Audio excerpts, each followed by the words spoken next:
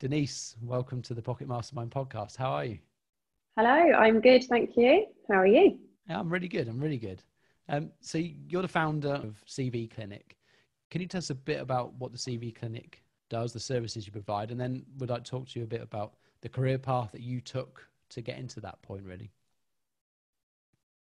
Yeah, sure. Okay, so the CV Clinic is a CV writing and interview coaching service. But there are a number of different services that I provide, really depending on the client's needs. So I kind of have a client-led approach, really. First of all, I'd kind of really want to understand what the client's career objectives were, and then work with them to help them understand what they can be doing to improve their CV or their LinkedIn profile or their interview technique in order to help them reach their goals and really present themselves in the best way possible to a potential employer. How did you get to starting the CV Clinic? What was the career path that you took that led you to identifying that as a business that you wanted to set up? Yeah, so I kind of fell into recruitment about 10 years ago. It's funny, I think most people who have a career in recruitment did fall into it. I don't think it's usually something people set out to do. So I actually started my career as a paralegal. I wanted to be a lawyer and then quite quickly realised it was a lot of paperwork and not really much exciting stuff. So I actually started in recruitment about 10 years ago, and I started recruiting lawyers because I had kind of legal background. So I went to work for a well-known recruitment agency for a couple of years. And whilst I really enjoyed recruitment, I really enjoyed kind of dealing with candidates on a day-to-day basis. What I didn't enjoy so much was the sales and business development side of things. So I stayed there for a couple of years and then decided actually I'd really like to go and work for an in-house recruitment or talent acquisition team, so that I'm then not focusing on sales and business development. I'm really just focusing on recruitment for one particular organisation. So then I moved to a company called Newton Europe, who are their operational improvement consultants, and I looked after their graduate recruitment scheme there, which kind of took me across to various universities. And gave me a really good insight into graduate recruitment. Last summer, actually, I was made redundant. And so I kind of found myself at a bit of a crossroads, wondering what to do next. And then I kind of made the decision that actually, I'd quite like to do something on my own. So at that point, I decided to do some consulting, and I actually had a really good project with the Guide Dogs for the Blind. An amazing charity to work for. They had lots of improvement projects that they needed help with. So I went and did that, and it was amazing. Now, alongside doing all of that, I was helping people, kind of family, friends, and friends of friends with their CV, with interview techniques, and started to realise that that was something I really, really enjoyed. Kind of get a real buzz from helping people, and them coming back to you and saying, Denise, thank you so much. After speaking to you, I've got an interview, and I realised, do you know what? I really enjoy doing this. So why don't I do this full time? And that was kind of where the idea of the CV Clinic came about. I think that was in about September last year, and yeah, then it kind of took off from there, and then I decided to go for it full time in January this year, which, unfortunately we've had a bit of a challenging time in the last couple of months, but, I'm really, really glad that I did take the plunge. And it's been such a learning curve for me since then. What's been the biggest things you've learned in setting up the business for yourself? Do you know what? I talked myself out of it so many times. One day I would think it was the best idea ever, and the next day I'd be like, what am I doing? This is so stupid. Just go and get a job. I think in terms of what I've learned, I think the kind of the things that go into the business and how much hard work it is in terms of marketing and kind of promoting yourself and all of those things, I think I was a bit naive, and probably just thought, I'll start this business and people will just come to me and that's how it's going to work. And obviously that isn't how it works.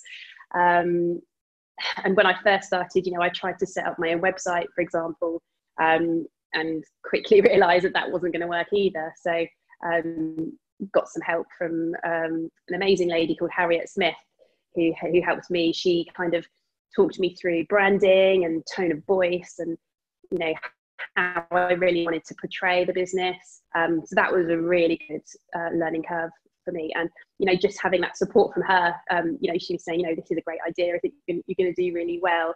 Having that support from other people and talking through your ideas with other people, I think has been really important, because otherwise I think I would have just talked myself out of it.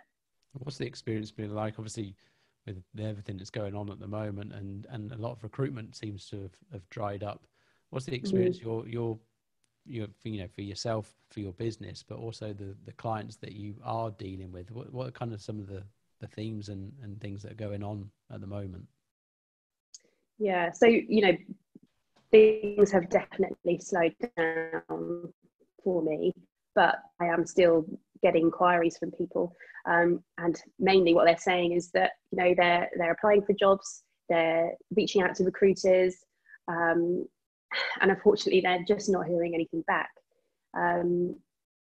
It's really challenging, because obviously these are kind of, everyone keeps saying it, unprecedented times, but I think it's really difficult when you're putting yourself out there and people just aren't responding to your calls or responding to your emails. I think that's really the number one frustration from people that I'm speaking to. But also I think there is a lack of awareness in terms of the recruitment process and how that works. I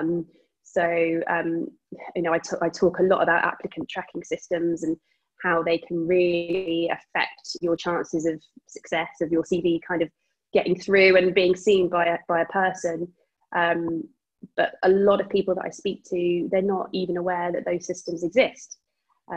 So I think one of the things I'm trying to use this kind of downtime for is to really help people as much as I can, and just help people, let them know about the system, let them know what simple changes they can make to try and get ahead. And things like that, really. Is that simple things like the format of CVs? I think it's one thing that I learned a while ago was you think, I'm going to make this nice looking creative CV, but actually the tracking systems just throw those things out straight away. They tend to be a bit more of a simple format to get through those systems. And I think a lot of people encouraged to kind of like stand out from it on a CV, and actually it can end up being detrimental. It can, yeah. I mean, I think it's good to have two versions. So you can have that kind of fancy pants creative version, and where you've got contacts or emailing your CV directly to a person, then that works really well. But when you're into a position online via a system, like you say, it just throws it off. I mean, as a recruiter, just to kind of give you an example of how it works, as a recruiter, you'd come in the morning, you'd look at your inbox, and you'd have hundreds of applications to sift through. And when somebody has used a fancy format for a CV, it's through to you, and it's kind of just gobbledygook. The information is in all the wrong boxes. You can't really make sense of it. And when you're a recruiter kind of juggling 20, 30, sometimes 40 live roles, you just haven't got time to deal with that, and you will just go on to the next one. So yeah, I'm just really trying to help people kind of get over these hurdles, and just make them aware, because like I say, I think with most people, they're just not aware that this is the case.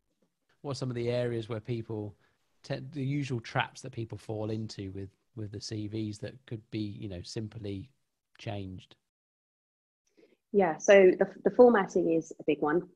The second one is kind of not tailoring their CV to the application or to the role that they're applying to. So as well as kind of having a straightforward format, what you also need to do is ensure that you're including some of the keywords and phrases contained in the job advert in your CV, because one of the other things the applicant tracking system will do is scan your CV, and if it doesn't match with the keywords or phrases that it's looking for, then it will just reject it. So that's another kind of quick win that you can do to make sure you're not failing there.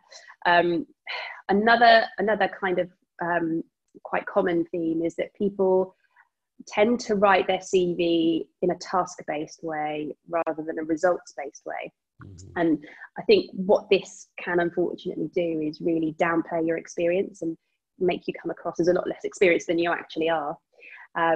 And as a recruiter or a potential employer, what you're really looking for is kind of evidence of what this person has achieved in the past, because that's a really good indicator of what they can, of what value they can add to your business.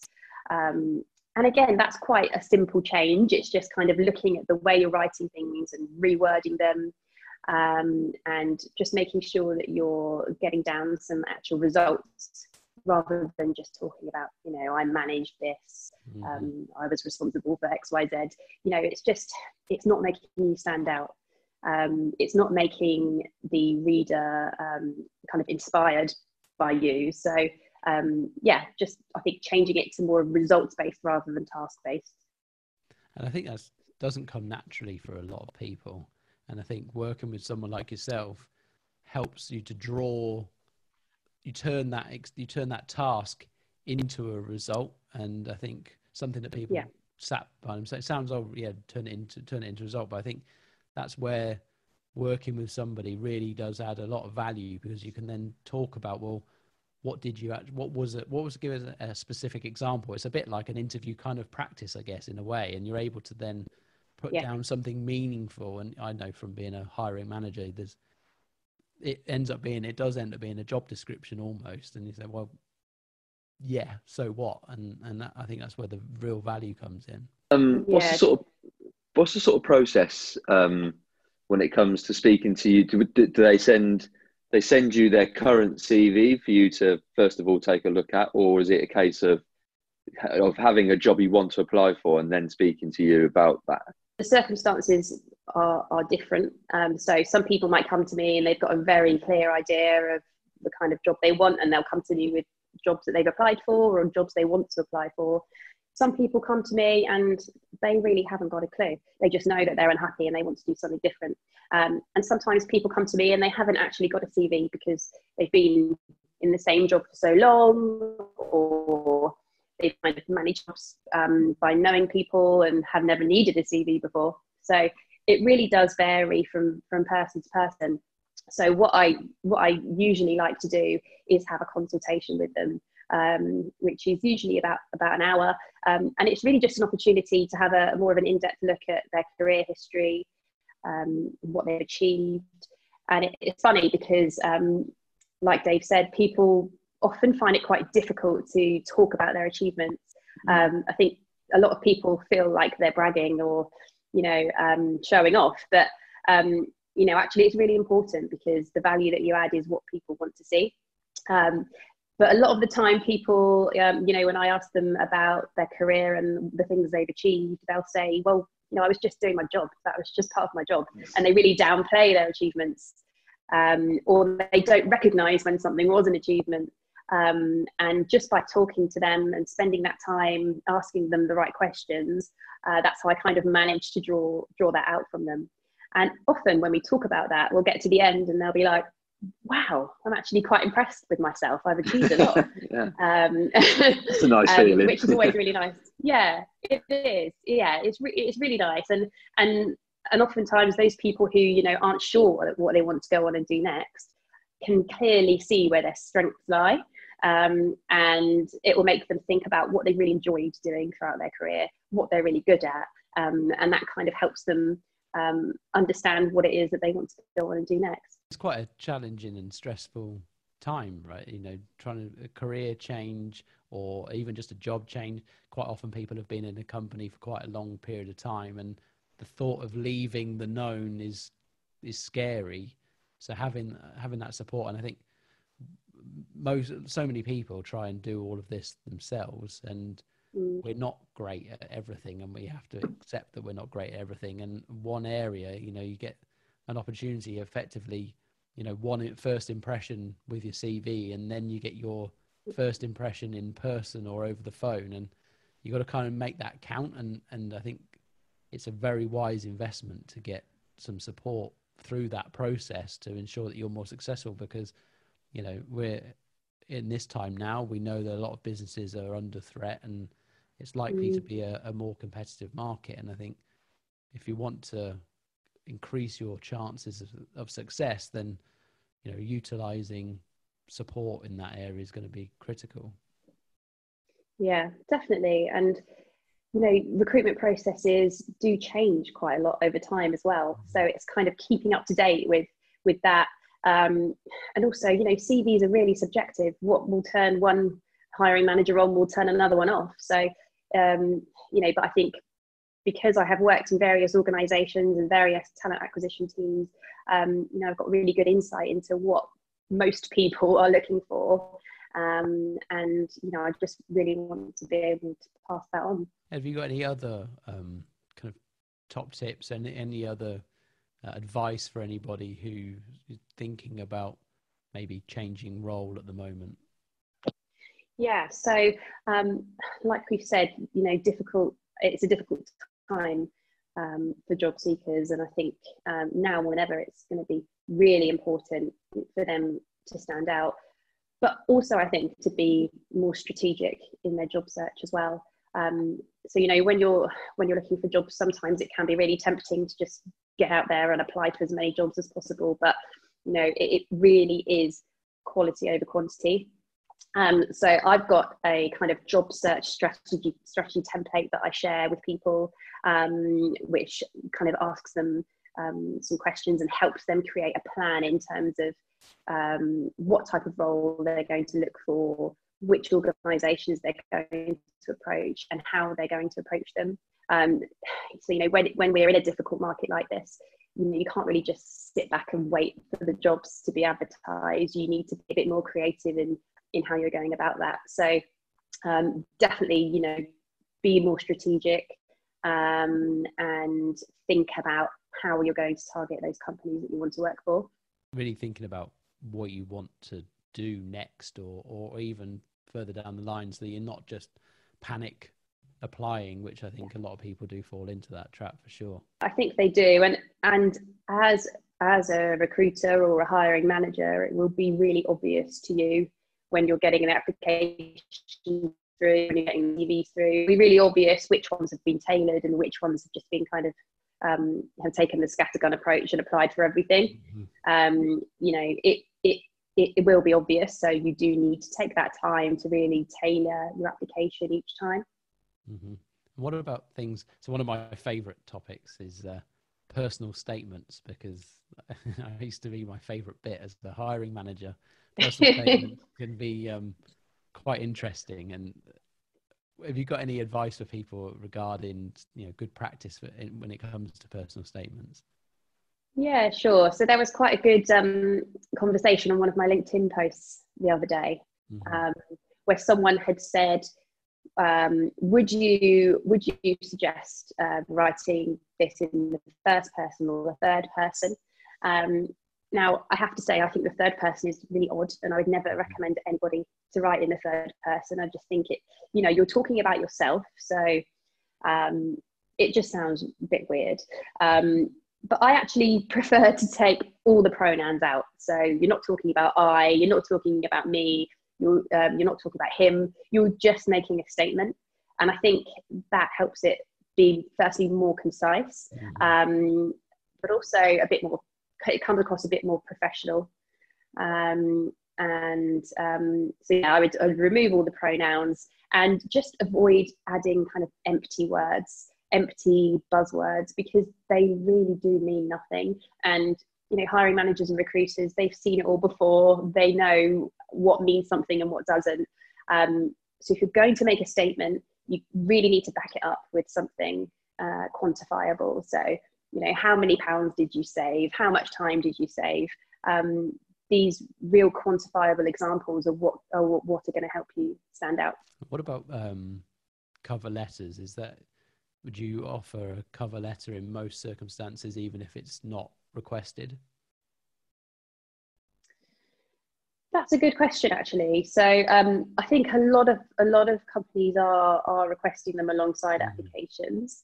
But if they're not, I think it's always a good idea to submit one, because it just gives you that opportunity to talk in a bit more detail about you and what it is you're looking for and why you would be a good fit for that company and for that position. And that is what makes a really good cover letter.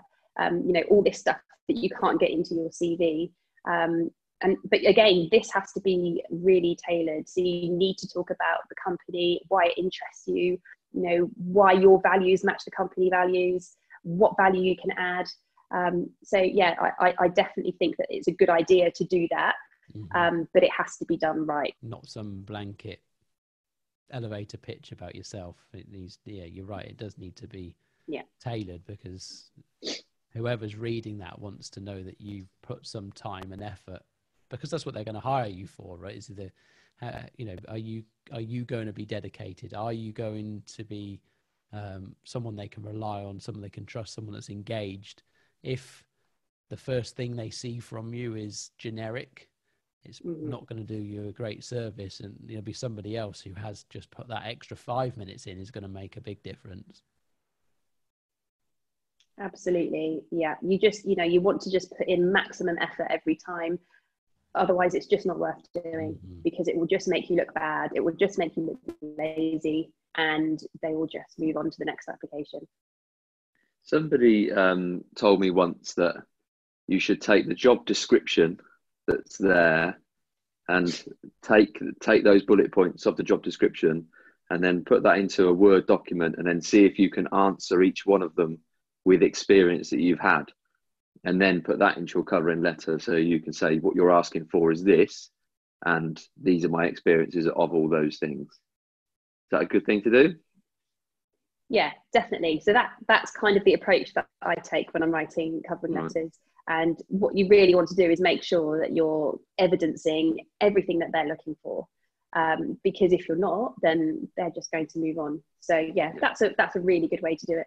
So yeah, one of the other services that I offer is LinkedIn profile optimization. And you know, LinkedIn is so important these days. And as a recruiter, it was kind of the number one tool that I would use every day. I would use it to search for candidates. And I, you know, when I had applications come through, I would check out the candidate's profile on LinkedIn.